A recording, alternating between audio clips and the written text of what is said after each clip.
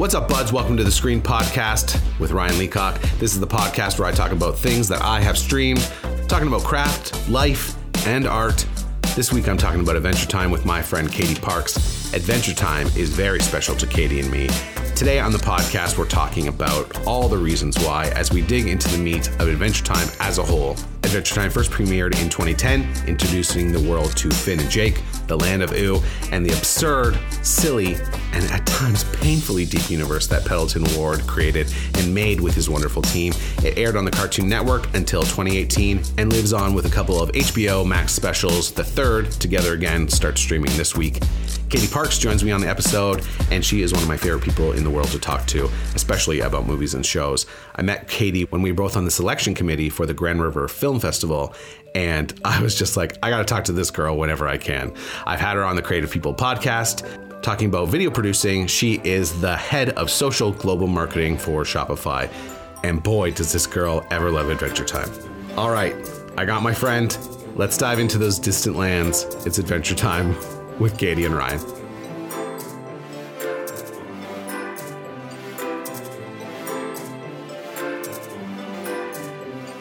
The purpose of the questions about favorites and stuff was just to get the ball rolling, kind of see where you are and where I am with like how we feel about the show and kind of that surface level. So why don't we just dive into those kind of questions? What was the first one?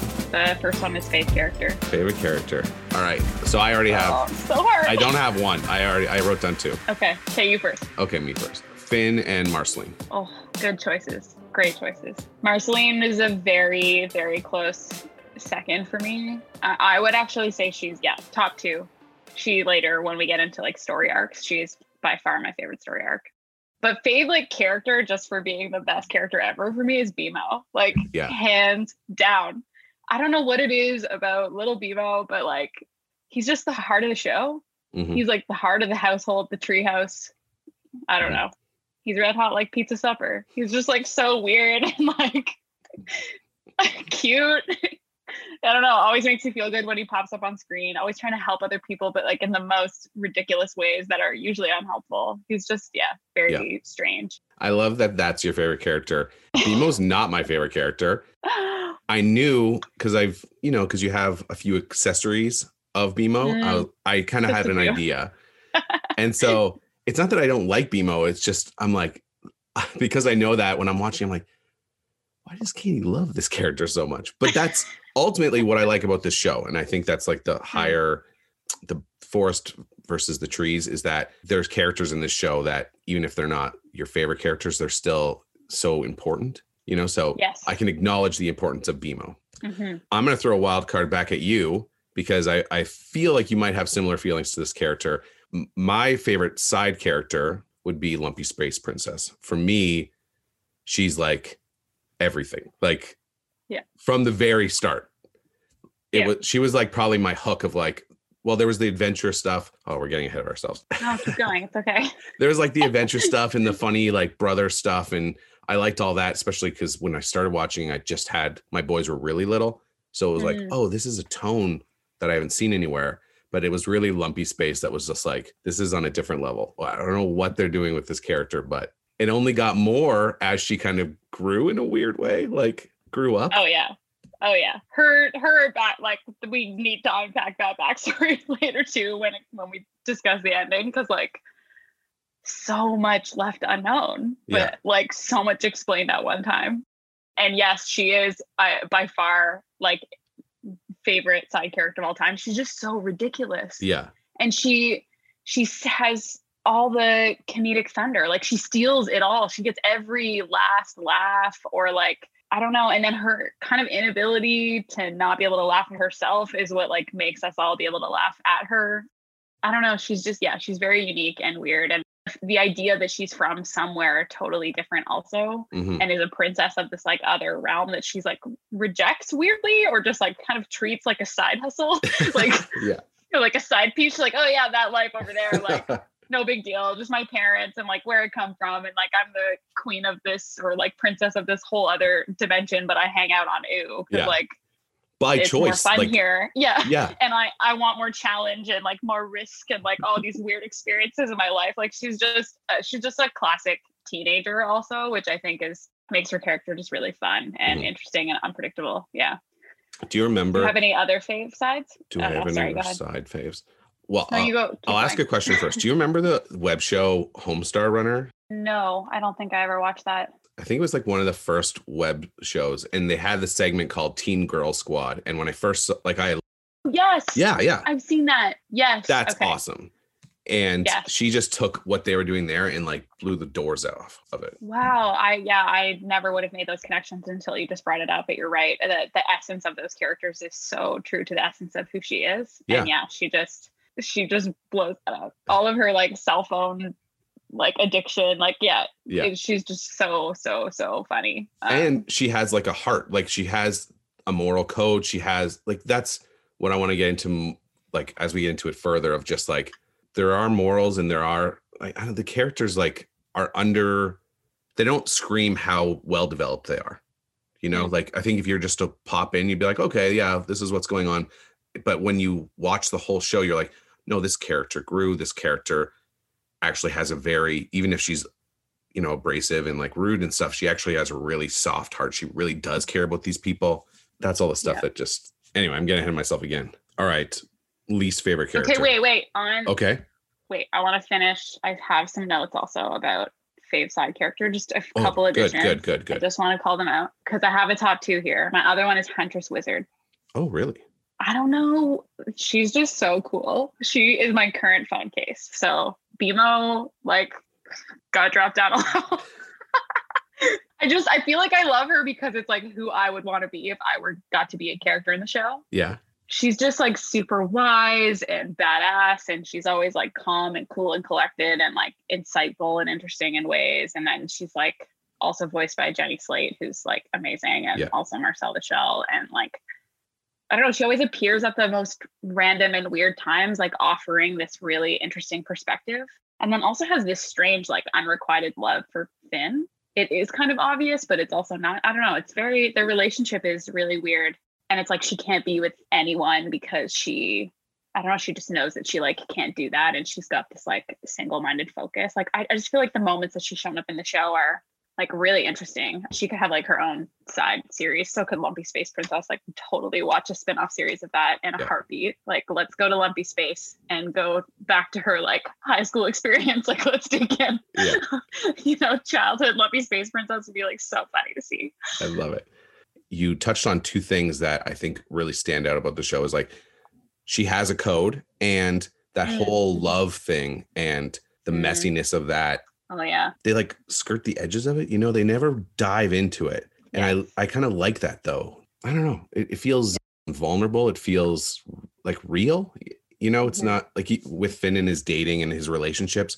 It's complicated, but it's also simple. Like, I don't know. I remember feeling like that when I was younger. Yeah, the rush of emotion also that you don't yet know how to understand, the ways that it can make you act not like yourself or too much like yourself. And then like how all of that just feeds into this web of, you know, insecurity and complexity of self, both like acceptance of your own self, but then having other people accept you for who you are.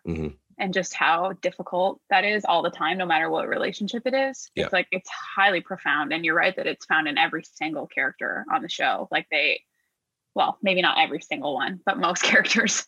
Like I just glanced back at my list and was like, Lemongrab is also one of my favorites.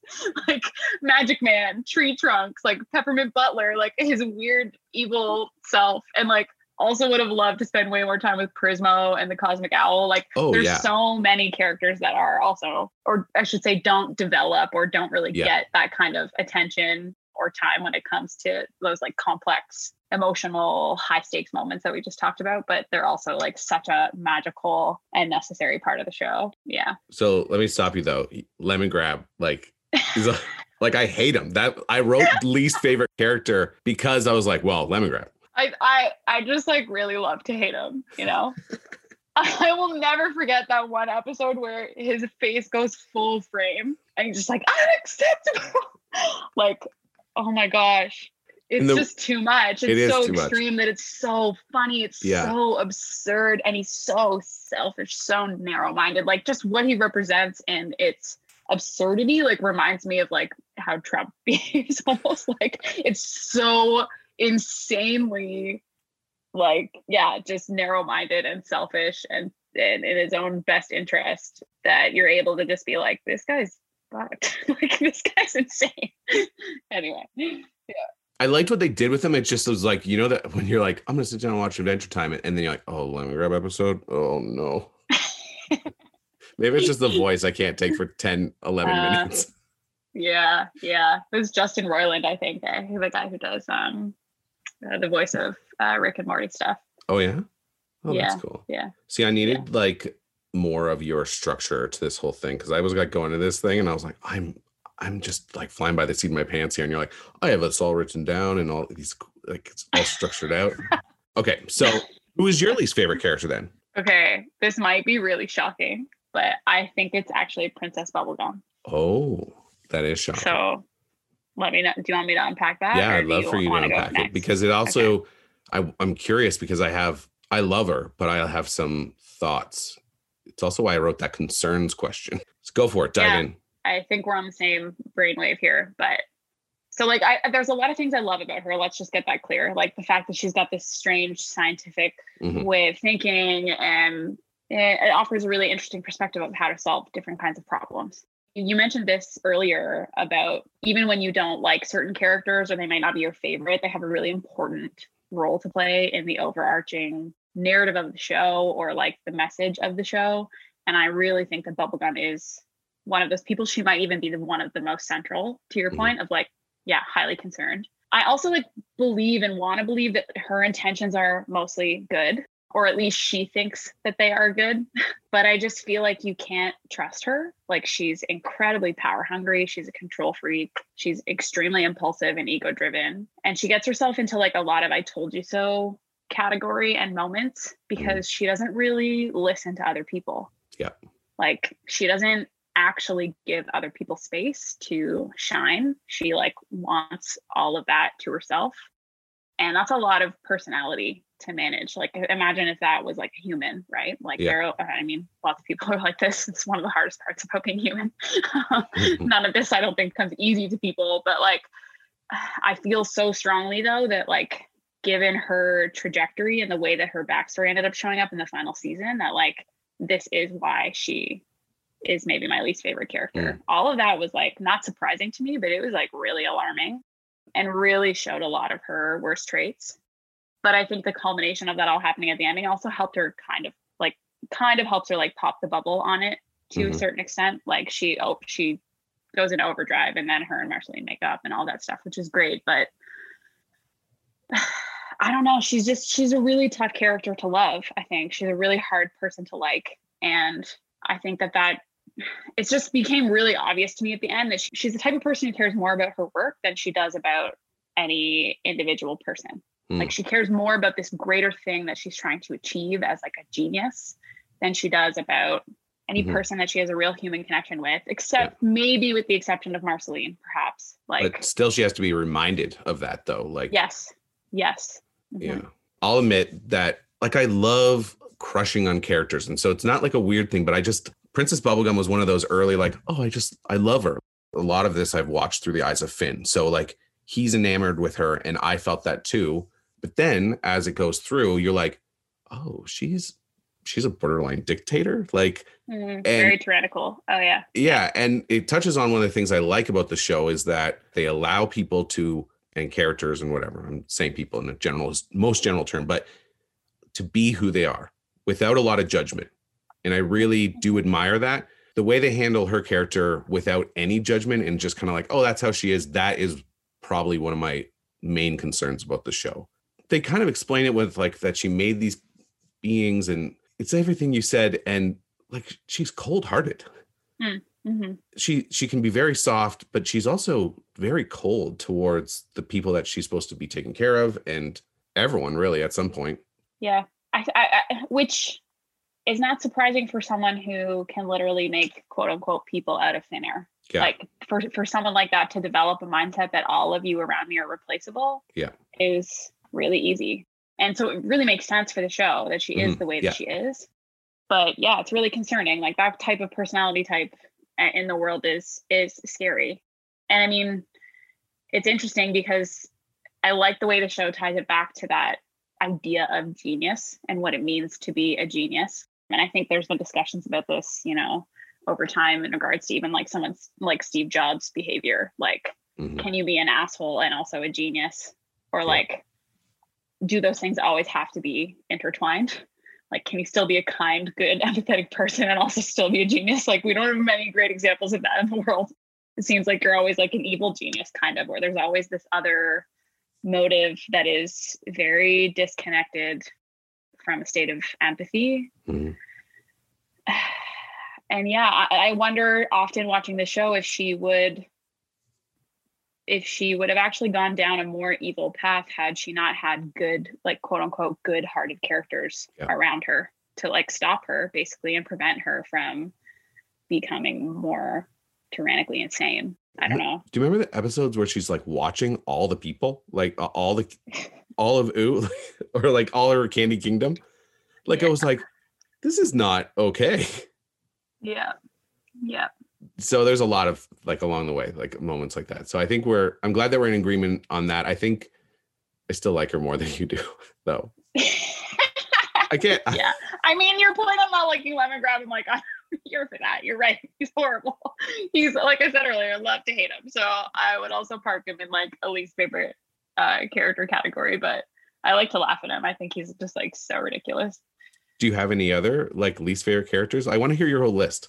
I actually didn't make a list for that one. I thought so hard about like who I thought was like the most problematic was maybe a better, or not a better way to think about it, but the way that I chose to think about it, because it was so hard to think of just like who I straight up didn't like. Because I honestly, like, all the characters to me are lovable in their own ways. And so, yeah, I really tried to think through it of like, who is the one that kind of frightens me the most in terms of their personality? Who would I be, unable to trust if I was a character in the show? Who would I feel the most uneasy around? And I think it's Princess Bubblegum. Interesting. You have any others? No one stands out. There's only one other thing that concerns me about the show, and I think it's worth mentioning, and because I'm still thinking about, it's in line with what we're saying here. Let's talk about Ice King a little bit. Because I would say at the beginning, Ice King was, I hated every time they went over there, to his kingdom. And they do a really interesting, amazing thing with him. And we can get into all that later too. But he did spend a long time kidnapping people and namely princesses, kidnapping women. And yes, true.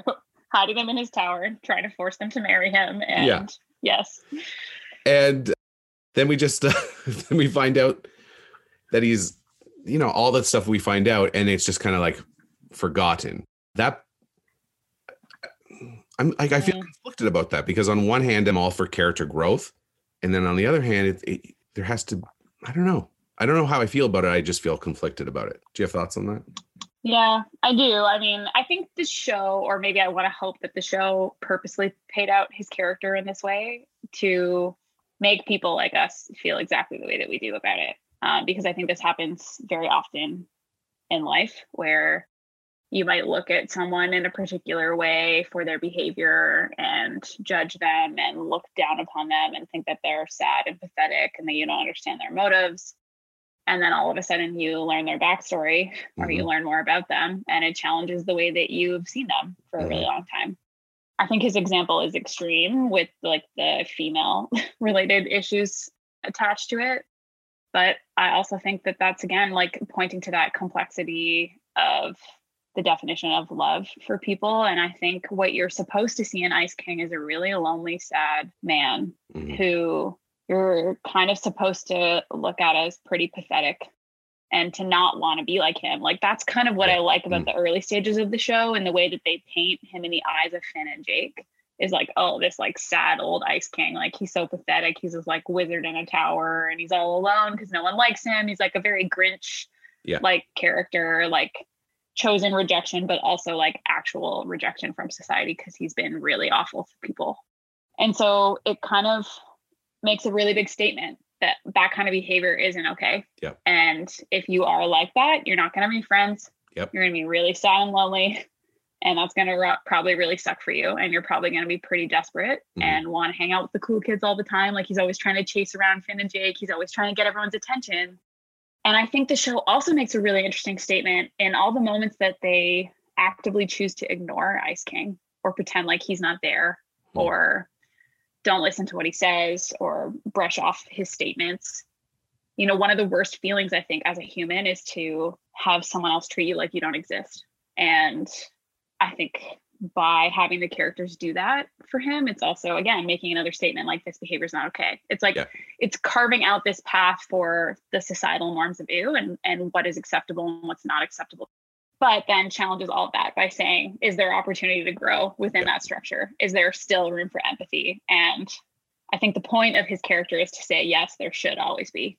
There should always be like a small glimmer, tiny ounce of hope that someone could change, has the desire to change, or could be prompted to change depending on other circumstances, or if they were actually able to manage, you know, dark issues of their mind, if they were actually able to learn to be self-aware, which like he doesn't really ever get there because he's still, you know, under the spells of the crown and is like no longer Simon. He's a really interesting one. I thought about him as like one of my least favorite. And then I don't know, I over time developed a soft spot for him. And I think have always had the ability to kind of laugh and sounds horrible, but like look down on him to a degree and almost pity him. Like I think the show is kind of asking and begging you to do that. Yeah. And maybe that's why it's the pity that we can kind of humanize him in that it's not saying it's okay. But we love him because we pity him, but no. That sounds bad, but I think it's the only way you can really like have a soft spot for a character like that is pity. Because otherwise you're justifying it, right? Yeah, that's fair. And it's almost like placing pity in this box over here. That's like, you know, you can exist among us, but we're going to see you in this box. And I don't know if that's really easy for a person like that to do also. To, you know, be a part of society, but be so extremely labeled and judged by other people. But then like in later seasons, he becomes kind of part of the crew for a little while, you know, like saving with his sky hooks. Sky hooks. Oh yeah. So when, you know, him and Betty and all that, he did become kind of very essential in that kind of season and around that time. And he grew a lot too. Like this is why I don't want to jump around too much, but the last season was really hard for me. I had a really hard time getting into it because it was all divided into the kingdoms and then Lumpy Space kind of resets it. Right. When we started back in, Ice King went back to being Ice King and it was like he didn't remember. And I had a really hard time with that because I was like, oh, we saw this character evolve and now they're just back to where they were before in a lot of ways. That was difficult. And it was kind of going into like that last season with the main thing that like kind of irked me right at the beginning. And then a lot of it didn't work for me in the last season. So I don't want to, Did you like the last season? Yeah, to be honest, I found some of it very cathartic. Like I appreciated the ways that they were trying very desperately to wrap up certain character arcs and stories. But the final episode in particular just like felt very aggressive on that front. Like they tried too hard to wrap it all up, but then also have it be from this perspective of the future, which then kind of made it more confusing. And it's funny, my husband has been very involved in developing this love for the show. Like it's really a shared love. Oh, that's nice. He's the one that like introduced the show to me, 8 years ago. And one thing that we talked about a lot after the final episode was like, we still felt really confused about what had happened to Betty, like why that had happened to Betty, what the dynamic between her and Simon really was, and like what the show was trying to say about her obsession with him also, and her need for him to be not just Simon again for the sake of him being able to be the kinder, softer person that he was, but in order for him to be who she needed him to be for her. Like that sounded very confusing. I think I just confused myself by saying that, but like, no, I think it was a very selfish desire to be like, I need you to be Simon so that I can be obsessed with this person that I admire. And it was just all within and for her her own gain and self-interest, but it also just wasn't very well explored. I don't know. Yeah. I'm still, feeling kind of lost on like what exactly it all meant. Actually, so I want to change my answer. The more I think about it, Betty's probably my least favorite character. Because they never explain for me and it's exactly what you're saying. I never get enough detail. It's just that she's there and you think that she's going to change and then she just goes right back to it. And I'm never given the key to understand what's going on with this like character. I don't. Especially in that one episode near the end where she has the moment, she like sees herself in a different version of the future. Yeah. Yeah.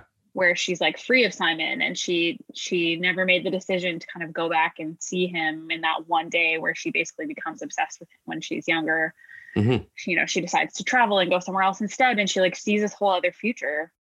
And I don't really know where they were trying to go with that. The only thing I kind of got from that was maybe a lesson to young people of like what it can do to you if you hang on too closely or cling too tightly to like obsessions that you develop maybe when you're a kid or when you're younger for not even just people, but different things.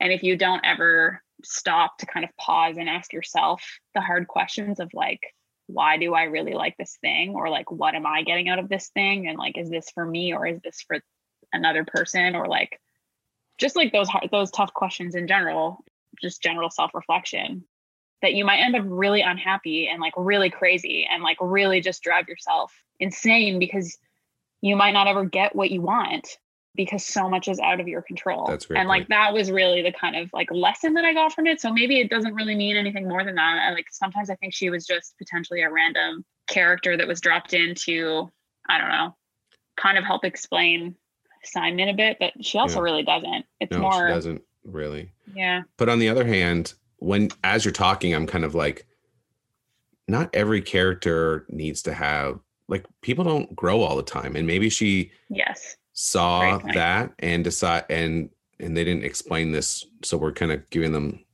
more than they gave us, but maybe she just decided it's not worth it. And I don't want I can't go back. Maybe that's what her point is in the show, is that even though she had the opportunity, she didn't in the end. She did make a sacrifice, I think, in the end. It was a little confusing on what she actually did. Yeah. Yeah, but, and then she turned into the red guy. What's his name? Like Glob, yeah. And I did, there was only like a few episodes that featured him, like a few seasons back now, I think. Yeah. I don't think I appreciated that level of disconnect from the Glob stories previously to then this like Betty finale. It seemed, I was kind of like, wait, did I miss an episode somewhere where they explain this further? Like, it made me want to go back and rewatch it with a finer tooth comb, actually, because maybe it will make more sense in retrospect. Like, it is one of those shows that drops all these little breadcrumbs and it's not linear. It's very chaotic in the way that they pay out the narrative. And so it could be the case that, upon rewatching, we discover something in like season 3 where like it explains everything, or like, and even going back to the initial Betty episodes, like, I don't know. I've purposely also been trying so hard not to like dig into the fandom, like the wiki fandom, and like going down YouTube rabbit holes and stuff, because I wanted to have this conversation without like getting too many other opinions in my head. And so that will be my next step. And then maybe we can have a follow-up chat on Betty and be like, all right, the dissection of Betty and what she means. I also did something that I haven't done in the past, is I avoided kind of nerding out about like who wrote this last season and like knowing all the, like, I didn't pay attention to that. I just wanted the show to be the show. When you watch like The West Wing and you can feel like when Sorkin leaves, right? I did wonder if there was something like that happened in going into the last season that for me was like, but I didn't look up that information on purpose because I know that it can cloud, and I just get nerdy about it, and I didn't want to do that here. So yeah, trying to have that death of the author mentality. It doesn't matter. Let the show speak for itself. Yeah, I don't know. It's interesting that you bring that up though, from like a writing perspective. I don't think I felt like the show kind of fell off the mark from my own point of view. Like, I feel like the show was still being its true form and self of like merging this chaotic way of being human and like all the chaos that happens in the world with just this imaginative and like insane sense of curiosity and creativity, like in true Adventure Time fashion. I think they just had a really tall order. Yeah. Like there's so many characters. There's so much that's happened over the last, 10 seasons. And I don't think any way they would have done this, fans would have found it perfect. Like it would have been a very hard to please crowd, I think, no matter what they chose to do. And I actually wonder if that's why they distinctly chose to have the perspective be set in the future. So they could almost like remove some of that need for direct kind of Hollywood bow wrap up. Yeah. And created another whole layer of ambiguity, which is like, again, in true Adventure Time fashion. Yeah, that's true. And so those were the things I appreciated about the end. And it was weird. Like even my husband and I said this a few days later. I was like, I didn't hate it. Like I'm still trying to figure out what my problems were with it. And I'm still at this point, not sure if I really know. And that's why I think it's going to deserve a rewatch or two. And then I'll finally know how I feel. I didn't know that Phil was so into it. It's like a missed opportunity. Call him up. Oh yeah. I mean, yeah, I'm sure a lot of what I say is also like jointly formed opinions and his perspective merged into mine as well. But yeah, I appreciate that. He's the one that introduced me to the show and we've been obsessed with it forever. Yeah. We watched like all maybe 6 or 7 seasons, like as fast as possible. And then we rewatched it over time. And then we just now finished like the final couple seasons. And yeah, like I said earlier, still have some of the extended miniseries to go. Yeah. I'm so excited to dig into those too. Yeah. Oh, I like that a lot. Bring us back to a little bit of structure. Where were we? We're still on character mentions, like funniest character, I think was next. Well, we kind of talked about that. The funniest character. So for me, it's like LSP. Yeah. I also said Jake though. Jake is great. He's really funny too. Jake took a little while to grow on me. I found Finn especially the beginning, I just found everything that Finn said was like, just made me laugh. So like his perspective was so like innocent and hey, I'm just here for a good time that I don't know. It just worked for me. Yeah. No, Finn's great too. Favorite story arc. Okay. Yeah. I think I mentioned this earlier, but Marceline. Yeah. To me, I think a lot of whether or not she is really the main like character of the show sometimes, like in just how much backstory they give her, also how connected she is to so many of the characters. I mean, you could probably make similar arguments for Finn and Jake too, but she's very unique and there's so many layers. Like in my opinion, she's just obviously this like perfect human vampire combo. Like the fact that she drinks red instead of drinking blood, that she like rejects the Nightosphere and her dad and like all the evilness that kind of overcomes him, but then like befriends humans and helps kill all her own kind until she's like the last vampire on, and then gets rid of vampire in her, and then it comes back to haunt her, and then she finally accepts herself. Like she's just constantly battling this like dual identity and this duality that is present in every single good story of good versus evil. And I think she's just the ultimate representation of that. And yeah, that's why I love it. What about you? I'm with you 100%. I was going to focus a little more on the first time that we go back with Simon and Marcy. And that's Baby for me. Marcy. Yeah. When the show changed, like I felt like I was watching a show that was like on this level. And then that happened. And it just changed the way I thought about the whole show of like, oh, there is, you get hints before, but this was like a clear, we're doing something more here and we're going to go deeper. And we care about, this show is not about being funny all the time. It's allowed to be sad and it's allowed to break your heart while also being silly and colorful and like all those things. That has to go as my favorite story arc because that's when I started loving the show. It was like, the show's important to me now.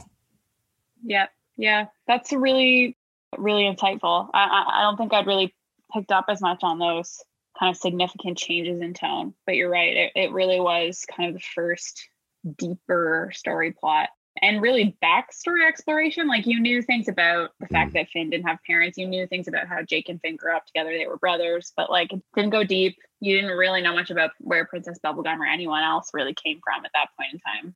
And Marceline's story is just so emotional. Like it's so emotional. And her songs also, like, oh yeah, the element of music in the show as a whole is obviously huge, like the role that plays. But in her character in particular, I almost feel like if you were to pull out every episode that she's in and like put it all together as a series, it would be like a mini musical. Like, she has this unique ability more than anyone else on the show to showcase her emotions and like communicate emotionally through art. Yep. And her mother even acknowledges that, like, in some of those early scenes. And one thing I was thinking about tonight before we started chatting about, like, what is it that, you know, like, where does that tension develop? And it really is in that duality of self. Like, I think you and I have talked about this before about art, that like good art includes that tension, you know, and I think any good artist has that tension within them and is able to harness that somehow. And yeah, she's just such a perfect example of how to do that well. And she's emotionally intelligent in a way that I feel like the other characters aren't. Yeah. Like, her ability to reject that sense of herself and then accept it. Like, I don't really think any of the other characters do that. No. And she wrestles with it like for a while. It doesn't come easy. And that's so refreshing too. Like, it's just, but it's also, it never takes the focus of the whole show. It's just what's going on inside of her. And I love that you brought up the music too, because as much as I didn't love the last season, the way that they used songs at the end did bring it home for me. Oh yeah, that final song, I had tears in my eyes. It was beautiful. That Marceline starts, yeah. It was almost like, then they do the final one with the woman who sings the theme, like the end theme song. Oh, the Come Along. Yeah, I almost felt like that was like, well, we already had that moment with the Marcy song. I still liked it because they did 2 songs back to back, which I'm fine with that too, because music was such an important part of this show. I think that was another moment too, when they started singing more and when they started connecting over music. Remember, it's Bubblegum, Marceline, Finn, and Jake, and it's like nighttime and they're by that. It's the first time they all start singing together, I think. Oh, is it when they're trying to open that door? Yeah. And they have to sing and in order for the things to fill up properly and have the door open. And the song is actually like about Princess Bubblegum and Marceline's relationship. Yeah. And her like anger towards Princess Bubblegum. Yeah. That was another moment where I felt like the show kind of like went deeper into my soul of just like, oh, there's more going on here. I love this. And I don't know what to do with it. Yeah. That's a great moment. Of course, like showcasing also how a group of diverse people can work together through art or through collaboration just in general, whether that's, you know, sports, art, whatever that may be, in order to reach like a common goal. It's a great showcase of both the power of art, but then the power of collaboration and how they can't really exist without each other. And it's very human. Like it's fundamentally human of like, this is how we're supposed to live life, connecting like this, making things like this. And that magic that happens, I felt like touched on this humanity in a show that's like about candy and about vampires, but it touched on this aspect of humanity that I haven't seen being talked about in other media as much. I can't think of an example. There's just something that this show gets about being a person and caring about people and being that duality that you're talking about. That is so, all these things that I love about it bring me to that main thing that I love about this show. Yeah. I think about that a lot about the show too. And it's like in entirety, like what is it trying to, what's the kind of massive overarching statement it's trying to make? And I don't know. It's really about the complexity of being human and the complexity of emotion, and then the different ways that you can turn hurt into positivity, whether that be through relationships or the creation of anything, and how hard that is and how it's like a daily thing that people work on all the time, and that it's just not easy. And, you know, there's chaos and so many things beyond your control. Yeah. It's just, this show, it's so good. I don't know how I feel about evil in the world and the source of it, but there is bad things and that we have to like wrestle with and think about. And this show doesn't shy away from them ever. It really embraces them so that those moments of play and fun have more weight, because we also know that there's a brutalness to this world that they're showing us. Yes. Yes. I totally agree with that. They don't shy away from it. And I think one thing I love so much that they do so well in light of profiling like evil characters is, I'm sure you've heard that phrase of like hurt people hurt people. Mm-hmm. And that is almost at the root of, I think, every evil character on the show, other than maybe like the Lynch, which like, or the Lich, sorry, which like he's just evil for the sake of being evil. But like all of the other characters, you tend to see like where their motivations come from, or like where their kind of insecurities lie, or where they were hurt, or why they were hurt, or how they were hurt, and how they developed, you know, these maybe negative or evil motives, at least with the core characters in particular. And I think that that's also making a really profound statement that like when you let those things get away from you and you don't work on those things, those really hard parts of yourself, and you don't face them, like that you can turn into a monster version of yourself. Yeah. That's great. And that the goal is to like stay away from that as much as you can. Yeah. Yeah. And almost what the Lich, how is it? It's Lich? Lich. I think it's the Lich. I called it the Lynch, and then I was like, no, that's wrong. It's the I Lich. think I've been calling it the Lynch for Lich, whatever. But him being fully evil allows for us to notice the shades of gray that they're kind of for some of the characters, because it's like this guy is just black hole of evilness. So then when other evil characters, you can show, well, they're not this guy, they're selfish, they're hurt, and it opens up the discussion. It's really clever how the show pulls off these tricks sometimes. And I'm like, I don't know how you did that, but you set yourself up for it and then you jumped through it, and good job.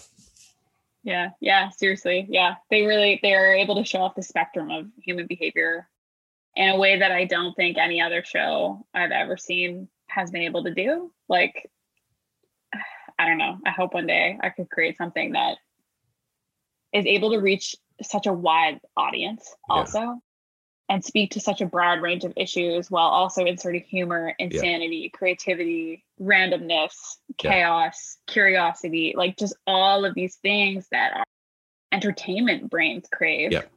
And then just matching that with like a punch in the gut when it comes to like emotions and feelings and that core part of being human. Like it just, it is really, it's so well done. And it's so well done. I admire Pendleton Ward so much for what he's created. Yeah, it's incredible. It almost never pushes too hard, because then the next episode will give you them just playing around in the treehouse. And and it's like, well, that is life though. You know, you'll have this day where like it lays you out. And then the next day you'll just be watching Netflix, and like it's just a nothing day. They allowed those nothing days to be in there because they're important too. It's this it's that trick again. I'm like, oh, you guys. Yeah. Or like, I think you made this comment earlier that like not everything gets wrapped up in a nice bow, because that's also not how life works. Like sometimes you have an acquaintance or you meet someone and they're like in your life for a lot, for like a short period of time, and then they just like aren't for a really long time. And then it's like Huntress Wizard, and then she just shows up again one day randomly, and you've got this really deep connection and you're able to like maintain that relationship in that moment, but it doesn't have to be this like constant thing. And the writing's so strong. Sorry, go. Saying that there's different types of people in your life kind of for a reason. Like they all play different roles, and you can learn from them each in different ways. Yeah, I totally agree. Yeah, sorry, what were you going to say? I'm glad you finished your points, because the mine's might take it in a different direction. But the writing is also so strong that when they show back up, you get the sense like this character was up to something, and we don't need to know what that is. Because they talk a little different. So sometimes there's these jumps where it's obvious, oh, this character is grown. And because you know the show does that really well, you believe it. It's not like, oh, they have a new outfit now or what. The weirdest thing is that this is also, we're talking about a kid's show, you know, so that they're able to pull all this off with candy people and all that is incredible. Yeah, I love that part too. I'm so curious to know from your perspective, what age would you let your kids watch the show? Or like when you think about the age demographic on the kids side, like what is that range? Only because I don't have children, so I feel like I may have like a warped idea of like what age is appropriate. I think the first like handful of seasons, it's like free, like go for it. Like all my kids could watch it. I don't know when the point switches where I'm like, I don't know, maybe, because I think about my 9-year-old's very imaginative, and some of the stuff with the Lich, I wouldn't want him to watch it because he would take it, he would internalize it, I think, a lot. And like, just, I don't know if my kid is ready to look at evil in that way. I think my 11-year-old would be fine, but not my 9-year-old, not near the end. I think that's how I feel. It's really interesting. Do you think that is because the show is so unlinear that like it doesn't necessarily close the loops on evil characters being like destroyed in the traditional sense? I think that makes it riskier. That's an interesting thought. I think it's just that there's a part in your brain that once you know about evil like that, and whatever, I don't know what it is. I don't know how I view evil, but when you're a kid, I think having it personified and then confirming that, I think when you're a kid, you know that there's, I'm also bringing a lot of my own upbringing to this because I grew up Christian and there was always like a devil out there, you know? So I was like, oh, and there's a literal devil in this. So I don't know how I would feel if I didn't grow up that way, but I just think, I don't know if I want that door opened for my kid yet. That would be my thing. And you are right that it's not resolved, and a lot of the evil just does stay out kind of in the, there's almost like this Stephen King thing that they do is like evil's like in the world, like in between worlds, like where there's monsters and there's bad things. They kind of, Stephen King talks about that a little bit, and they kind of play with that a bit. Yeah. Or a lot of them live in different dimensions or in the nightosphere or other realms where they can get banished to or stay away from, you know, our traditional end of view, which is Earth. Yeah, I don't know. I mean, I wanted to say like same as you, like around 7 or 8, like kids could start watching it, maybe even younger. But then to your point earlier around where it's like the kind of emotional pivot that the show makes also in and around those Simon Marcy years, and when Finn starts to date, like all of the stuff with like Fire Princess, and that's pretty complicated, like for kids. Yeah, like all of it is really complicated, and I don't know if even someone who was like 12 or 13 would even really understand what the show is trying to say about those moments. Do I think it could be subconsciously helpful for, you know, let's say a 10, 11, 12-year-old to see this like vision of a teenager that they could be like, and like learn through like growing, you know, eventually 17-year-old Finn. But I think that's something I want to hope for, and might not happen for every person that would watch the show, right? To your point, like they could latch on to different things about it and actually take in different lessons. Well, I don't think they need to understand everything either. I think maybe it's like with parental guidance. Maybe that's like the keys, that if you walk them through it, maybe and allow them not to understand everything and not have to explain everything, but just kind of give them enough so that they feel it, that they can have, you don't have to understand everything. Like lots of us, like every movie we watched when we were kids, you watch as an old person. Like the thing that comes to mind is like in E.T., that whole thing with Elliot's mom, she's going through a divorce and she's so lonely. I didn't see any of that and so when you see it when you're older, it brings up this like, oh, that's what's really going on in their house. I think that's okay for kids here if they don't fully understand, oh, that's what's going on. I don't know. Yeah, that's a really great point.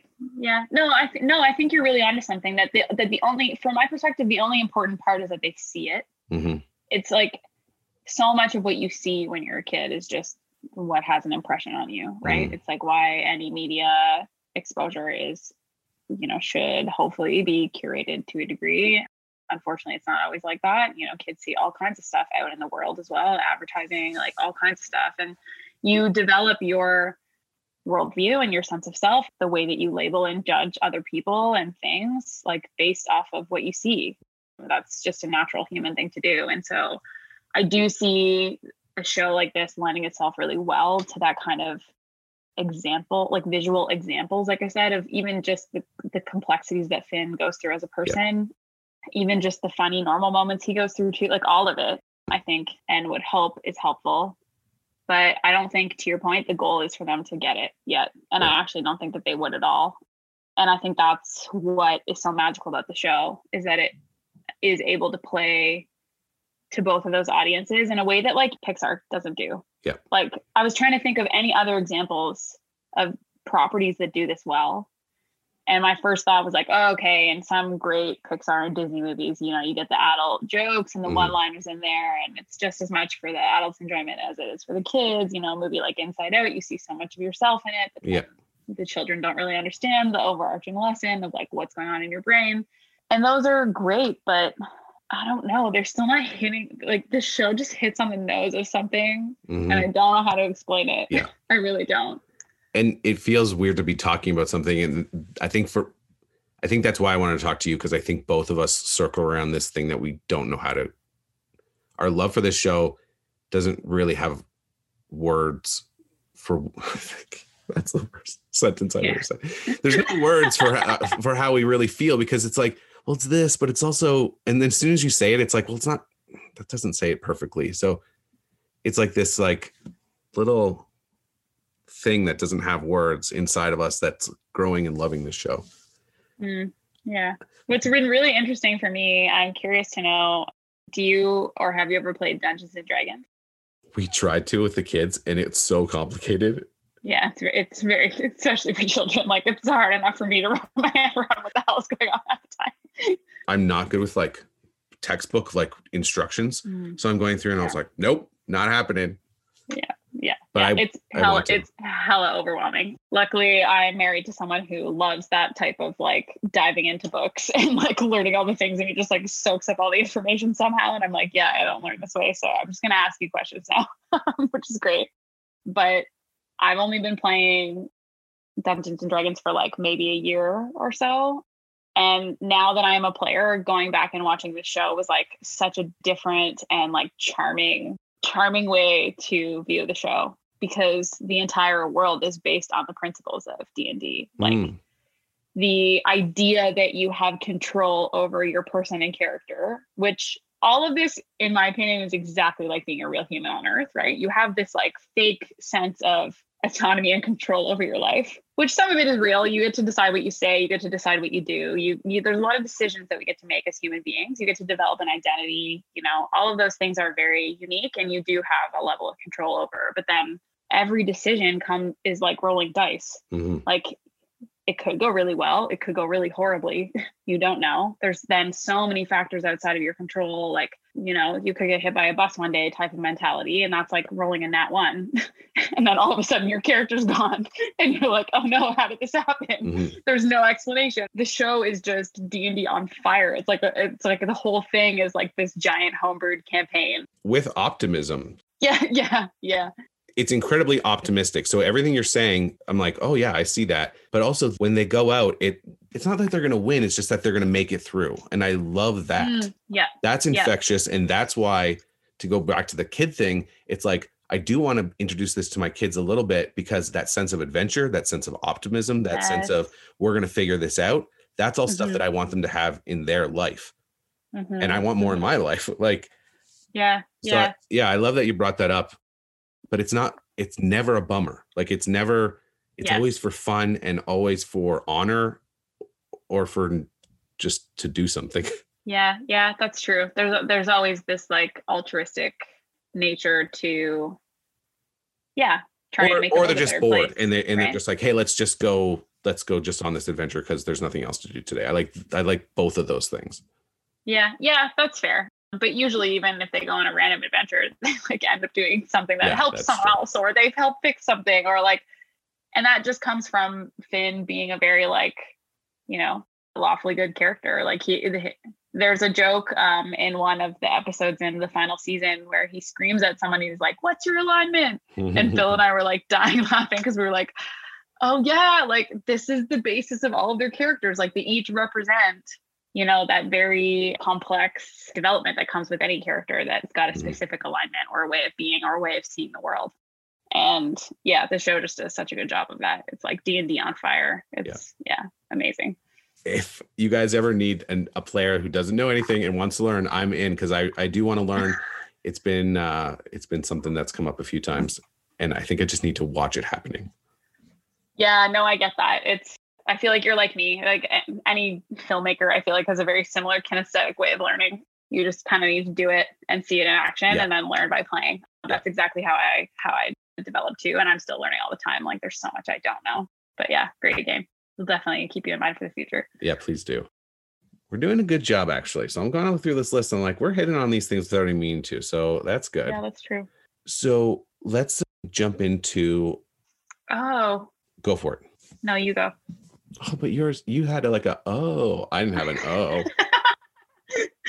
I was just scrolling through my notes and saw that I don't think we talked about like our least favorite story arcs. Okay. My least favorite is the last season. I felt like when Sorkin left the West Wing. You know, a lot of shows go off the rails. It's hard to end well. I was just more disappointed because I knew we were going to talk about it. And up until that point, I was like, this is just going to be positive conversation for me. Like I'm trying to, as I'm doing the podcast, I'm getting to know I'm less inclined to be critical. Like I don't want to be critical of things anymore. Not in a bad way. I still want to notice like, okay, this doesn't work. And I want to dissect why. But I think when I was younger, it used to like bother me when things didn't work. Like, you know, how could they get this movie wrong? And now that I'm older, I'm like, there's a million ways they got this movie wrong. And it's not necessarily their fault. So I'm bringing that all to the table while also acknowledging it did feel like some of the wins that I got and that I was loving kind of disappeared. And even some of the humor wasn't as sharp as I thought. So that would be my least favorite. The flip side of that is when they first came back to Ooo and it was all in those divided up into slime and all that. At first I hated that too, but then it grew on me and I loved it. So I don't know. Yeah. It was just, I think, to our point earlier, it was a lot at once.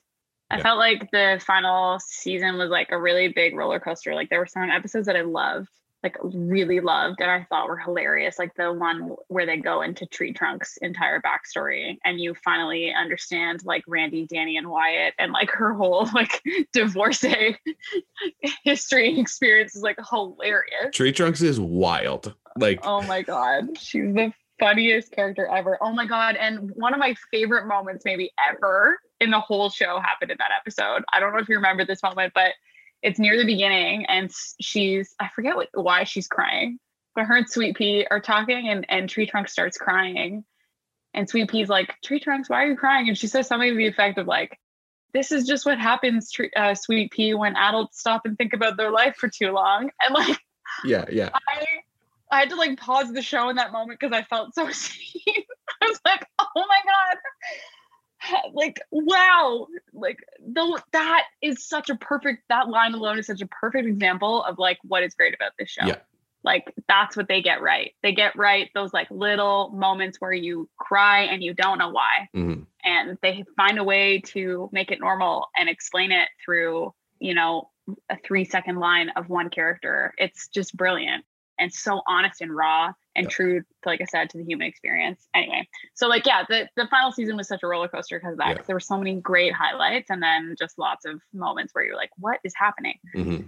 I love that line. My similar line is Jake's, don't stare at happiness too long because it stares back. I was like, oh, like to me, as someone who's like dealt with anxiety and overthinking things, it was like, oh, that's Stop looking at, because even when things are good, like you can just pick at it and it never ends. So I'm glad that we acknowledged that kind of X factor of like human stuff that doesn't have a category, I guess. What's your least favorite story arc? I don't know if it's really an arc, but like the thing that kind of, I think it just irked me because there still felt like there was so much unknown. Similar to the Betty situation was like the LSP just being able to reset everything thing. Like there was something really cool about that where it was super surprising and really unexpected. And I really loved that for her character. Like I was like, oh, wow, she's actually like way more powerful than we all ever thought that she was. She has this like hidden value. And like it did come out of nowhere for me. Like it really was not something I expected from her character. But then there still feels like there's so much left on the table. Yeah. Like it was explained in like a 3-second moment where you go into her memories her like warped memories and hear like Charlie Brown voices of the thing being explained to you. So it's like, it just wasn't a lot of meat there to dig into. And I felt kind of irked by that. I was kind of like, okay, I want like a little bit more detail here. I wasn't sure if I liked that it just all happened like that so quickly and that it was just like the solution.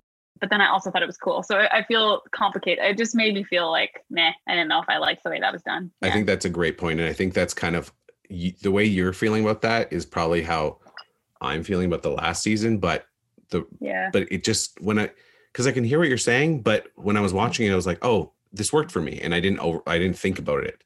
But now when we're kind of going through, it did set up what didn't work for me. And maybe that's what was happening for me more is like, wait, what? That happened so fast and now we're back here. I was just playing catch up the whole time that I never caught back up with them. So maybe it bothered me more than I thought. And maybe I just carried it through that last season because it was so abrupt. It was just a lot. And then I think that obviously the direct links to that, to Princess Bubblegum's family and like Uncle G, and then also his ties to Fern. Yeah. Like the grass version of Finn. Yeah. Like I in those moments, I was like, how did Fern and Uncle G connect? Like that was never really explained very well, I thought. It kind of undercut Fern for me too, because he was interesting when he was playing with his own duality and his hurt of not being able to live up to I liked all that stuff. And it kind of seemed to go out the window in the last season of like, where did that conflict go? You know what I mean? Yeah. Like, so yeah. Yeah, like I guess the goal was always for Finn to destroy him. Like I guess that was the underlying motive there.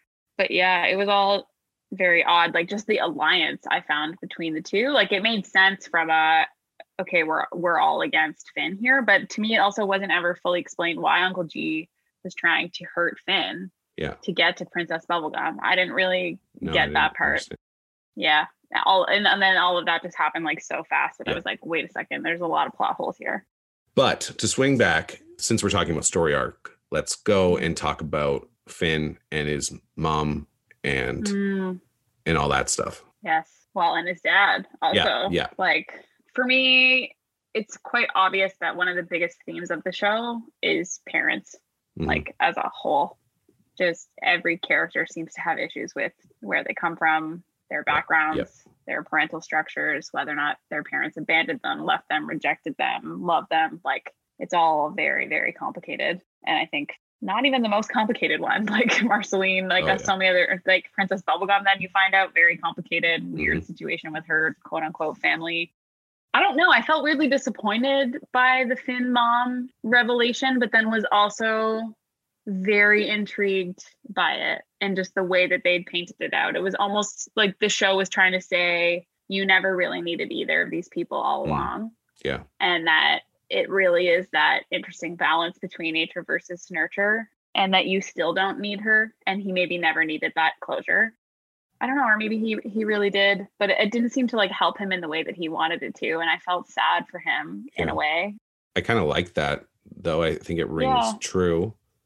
Yeah, it was like a beautiful sadness. I guess that's what I'm trying to say. Like it overwhelmed me, all of it. Like I just wasn't really expecting it to be paid out that way either. I was totally surprised. Yeah. I think the thing that like struck me more was the stuff with his dad, and that his dad is always going to be selfish and self-serving. He's never going to stop being that way. And you have to make peace with that. I like that. I love that. I hadn't actually thought about the recurring theme of parents. And now that you say it's like, well, that's so obvious. It's in every episode almost. Yeah. And having complicated feelings towards my own parents. And like, it is the thing that brings it home a lot of times, is like that struggle. Yeah. I think that the presence or lack of them in your life, no matter what, defines who you are to a certain degree. Or that like, if they're in your life or not, you're always curious about where you come from, because that's really the only thing we have as humans.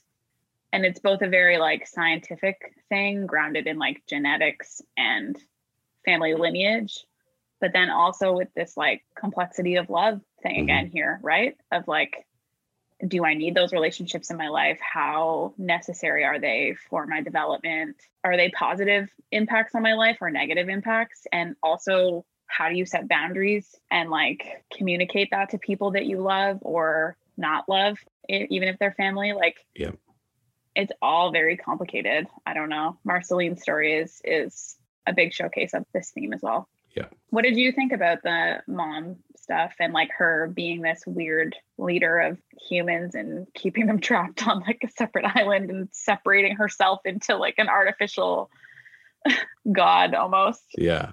I think I've struggled with it at first, and then the way they pulled it off in the end, it worked for me. I didn't feel overwhelmed by it, but I did appreciate, how do I say this without, I appreciated that both of his parents are narcissists and really absorbed in their own world, and he's not a part of that world. I appreciated that. So that's probably how I feel about it. Yeah, I get that. And then it's okay. Like you don't need that closure, or you don't need that love necessarily in your life if it's going to be that form of love, especially. Yeah, I that really spoke to me too on a personal level as well. And man, yeah, it made me think about how hard it must be to be a parent. Like, did the episodes ever make you reflect on that with as someone who has kids? I think just being okay with it and realizing that even with me trying to be the best that I can be, I'm gonna mess up, and always trying again. I think that's the thing I get from the show. Mm-hmm. And yeah. I don't know, we're a bunch of flawed people. Like for us, there's 6 people in the house, and that's going to get messy sometimes. Right. And just being kind of okay with that. I mean, coming up Christian again, it was like everything was like a sin. You can grow without it being like bad. Do you know what I mean? Having that pressure of. Yeah. Or bringing morals into it. Like there's some things that are obviously like morals, but there are other things where it's just like, well, you're just being a shitty person. Just be better next week. Like just, you don't have to go repent. You don't have to go do all that. Just don't do that don't do that tomorrow. Right. It's actually just emotional intelligence or self-awareness or mental health practices or any of that good hard work, that we suck at and always need to work at as humans. Yeah. And noticing patterns and saying, okay, I know what I get when I'm like this. I don't want to be like that anymore, but I don't need to feel like a sinner because of it. So that's like, it brings up that stuff for me a little bit. Yeah. No, that's really interesting. And I think you're touching on a really profound part of the show again, that like they do a great job of highlighting flawed characters all over the place, and that you can still be loved if you're flawed. That you can still be, loved if you're bad at something, if you're wrong, if you hurt someone's feelings, you can be forgiven. If you recognize your mistakes and you take accountability for your actions, that leads to better and stronger relationships. And that's, to your point earlier, like the only thing that you can keep doing is trying to be better. Yeah. And making commitments to yourself and the people around you that you are going to try to show up better over and over again. And I think in the show, it's seen through both the, main character actions, but then also their recognition of that in their parents as well. And noticing that, it's a continuous cycle of life, I think, for kids to be kind of disappointed by their parents, no matter what. It's just kind of bound to happen. And that is actually what helps you define who you are. Yeah. And that you get to use this other person and their life experience to go, I'm going to take these parts of it that I really like. And then I'm going to take all these other parts of you that I don't like and make sure they don't happen again. Yeah. Oh, that's so good. Or try to break the cycle or whatever things you don't want to keep, you don't have to keep. And that's the entire exercise of creating your own identity. Mm-hmm. And I think the show also highlights that it's harder to do that maybe sometimes when your parents aren't in your life, and that like all those unknowns get really complicated. Because at least when they're known, you can wrestle with them. And maybe that was the point of his journey to meet his mother and like all this stuff is like, at least I know that's there, those things.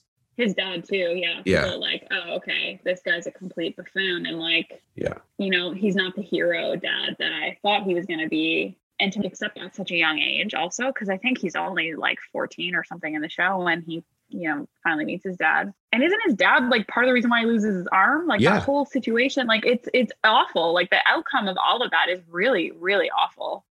And yet because Finn has this like quote unquote like chosen family or adopted family, in Jake and all of these other friends around him, that he's able to thrive. And for so many real humans, that is such a real, like, that's the scenario of their lives, right? Yeah.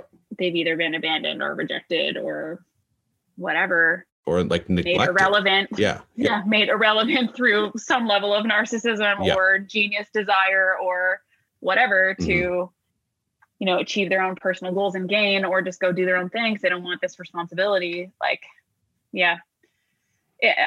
I think the theme of parents overall touches on just, you are in control of what you do. You're in control of what you say and your actions and how that affects other people. And that's like really the only thing that you can hold on to. And you're not in control of the stuff that you inherited or the stuff that like that goes on around you from your parents or from, but that doesn't change the fact that you are in control of the other stuff. And it just means that's the shit you have to deal with. Like, and if you try to reject some of the things that you're inherited, like in Marceline's case, like I'm going to get rid of this vampire part of myself completely. Like it can come back to haunt you if you choose to reject it so outright without trying to understand it and accept it and live with it and manage it. Again, that's all you can ever do, is just try to keep getting better at exactly that all the time. I think that is a brilliant point, that accepting it doesn't mean that you're fine with it, but just realizing no matter what, like for Marceline, I'm a vampire, and having to make peace with that while also trying to be the best version of that. It's not ignoring it and saying, oh, that doesn't exist. It's saying, no, this is a part of me, but I get to choose how I interact with it, what choices I make. I love that. I harness it, whether I want to use it for good or evil. Like there are bad parts in all of us. And something I've learned as an adult, as I try to become more emotionally intelligent, is like, we do all really exist on that spectrum of character. And there's a best self and there's a worst self. And there's a way to, you know, assess your behavior and where you're at on that all the time. And to look at your strengths and weaknesses, or really, I should say, your strengths are your weaknesses. They are kind of one and the same most often. Your greatest power is figuring out how and when to deploy those. That's great. And like Marceline does that perfectly, right? She then accepts her vampire self and then chooses to use it for good, to help these other people that she's befriended, to fight off the rest of the evil in the universe. Yeah, she's just like the ultimate. That's why I feel like she's honestly like kind of the main character. It almost reminds me of like Mad Men, how like the show Psych, like the show's actually about Peggy. Like, you know, like that's a great not really example. Dawn Draper. It's like they're doing the same thing here of like building this really dynamic and thought out female character and like giving her so much depth to the point that when you talk through the themes of the show, it's almost like it always comes back to her more so than even Finn and Jake. Yeah. I think that's great.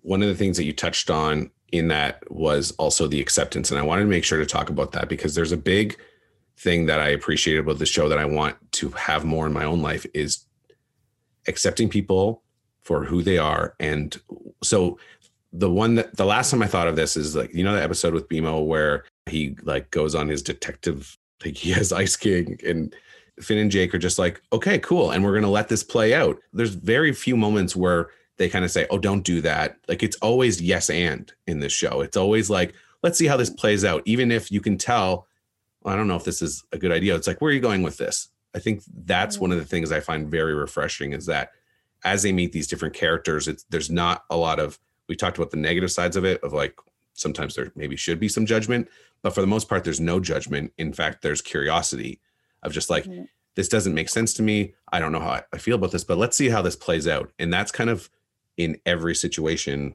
that they encounter and with every character they encounter in a lot of ways. I really appreciate that about the show. And I want to get better at that. Yeah. Yeah. That's a really great point. They really do give each other, free reign. Like space. Be your weird self. Yeah. And it doesn't have, like what you were saying before about, you don't have to be good at things. You can be bad at things and still be lovable and valued. Like that, they get that so right. Yeah. They do this so well, even on like I want to say like tactical level. I don't know if this is actually their thinking behind it, but like an example, how Lady Rainicorn like never actually speaks English and they like never translate what she's saying. Like that's another yeah, just another shining example of being like, accept this person for who they are. You don't always have to actually understand someone. Mm-hmm. You know, can see their value, even if you can't directly communicate. You can, you know, understand them in different ways. You can understand them through other people that have really great connections with them. You can ask more questions. You can like just let someone be and not have to have it check all the same boxes of what you are in order for you to be like, okay, yeah, we can be friends now. You know? You said it perfectly. Or have even a judgment on it. It's like, it's not my place to have, I should just be neutral on this person, because I don't know why, but it does feel like we're in this time period right now where everyone needs to have an opinion on something, like on someone's behavior, and like the lack of opinion on their behavior or what's going on and letting it play out and is so soft, like it's soft hearted, and it's leading with curiosity instead of with anything else, and anything else you're bringing to it. I don't know. Every time they did it, I was like, I got to get that more in my life. And I'm trying to have it more with my kids, especially because like kids do weird stuff. Like, and one of the things is like being able to get on their level and just not have a judgment call about anything. Like it's a great way to approach kids, that they come to you and they're excited about something that is actually ridiculous. But instead of, it's not even getting over it. It's not even like, I know my adult brain doesn't understand. It's not even letting that come into it. Like, what's up, bud? Like, how can we talk about this and like get down to their level? That's another thing I value about the show, I guess. Yeah. I think it's going back to your point of they almost have this like improv mentality of yes and, which is also, I think, what makes someone great with kids. Like if you just pile on instead of like undercutting their ideas or, you know, instantly scoffing and going like, well, it couldn't happen like that. It's like, no, make it real for them. Yeah. Like add on to it for them, like meet them halfway or ask them a question about the thing that they just told you about, or like, just to your point, like try to engage at that level of curiosity instead of judgment. And you're so right that like that's become such a huge problem because of the kinds of tools that we use. It's like everybody's just got a megaphone and they're only waiting for their turn to speak instead of listening or using that opportunity to actually engage in dialogue. They're just like spouting and yelling. and like allowing people not to have all the answers either. Like when you're talking with kids and you ask them questions and they don't have an answer, that's fine. That's valid. Like, because all the things that you and I do, we don't have perfect answers for. Sometimes it's just like, well, it just felt right, or just, and you don't have to explain yourself. There's something really nice about not having to explain yourself sometimes. Sometimes we need to, but sometimes it's like, well, why did that happen? Why am I like this? Because I'm a person and because I'm complicated, and that's okay. And they're complicated, and you don't have to understand it. I loved what you said about Lady Ranigan, of like not ever understanding what she's saying and valuing her kind of through Jake, and, you know, like Finn and her, they never really, but she's still really important in the show. Like, I love that. Yeah. And then like showing the need to value diversity, like from a, you know, race, background, ethnicity perspective, but also then diversity of thought, like actually living those values, like by offering that acceptance to other people. But I think what's really hard about the current moment and what I've noticed is like so many, I don't know, I think the whole world is just going through like a mental health breakdown. And that so much of like our hate and judgment towards other people comes from our lack of self-acceptance of our own flaws, and realizing that where you're holding a lot of other people outside of ourselves to a different standard than we're holding ourselves. And if we could all just get on the Adventure Time level of going like, all right, guys, we're just a weird bunch of like different kinds of animals and creatures. And like, it's our job to find a way to live in this harmony of ooh, nothing makes any sense. There's threats from all angles. We don't all have the answers. Like, I don't know, let's try to make a freaking song and collaborate and make something nice out of this really shitty situation. Like, that's my message to the universe right now. It's like, let's learn a lot from the Adventure Time cast, okay? Let's just go be weird and don't be mean to other people. Like, I love it. 2 minutes ago, I was like, how are we going to bring it all together? And then you like started talking there and I'm like, oh, she's bringing it all together. She's bringing it home. That's hilarious. I mean, the show lends itself so well to that. Like, yeah, I think the themes in the show are just so profound, and they're just so real. They are easy to dissect because they've made them so real and tangible. And yeah, it's what will always make the show so special. Like, I'll keep rewatching it forever. And I honestly can't wait until I have my own children and they're old enough and I can share the show with them. Katie, honestly, this has been the best. You're the best. So thanks for taking the time to chat about this. I still don't exactly know what I'm going to do with it, but it felt important. That's the only way I can kind of explain it. Yeah, no, I love that. This has been one of my favorite discussions that have happened this year. Like, I really miss doing this with other people.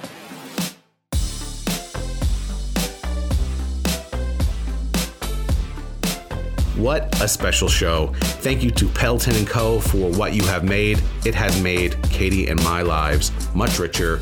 We appreciate your work. Thanks for listening today. I would love to hear from you. You can find me on Instagram at MadeByRye or at creativepeople.podcast. Katie is on Twitter at KatieJaneBrain. That's it for today.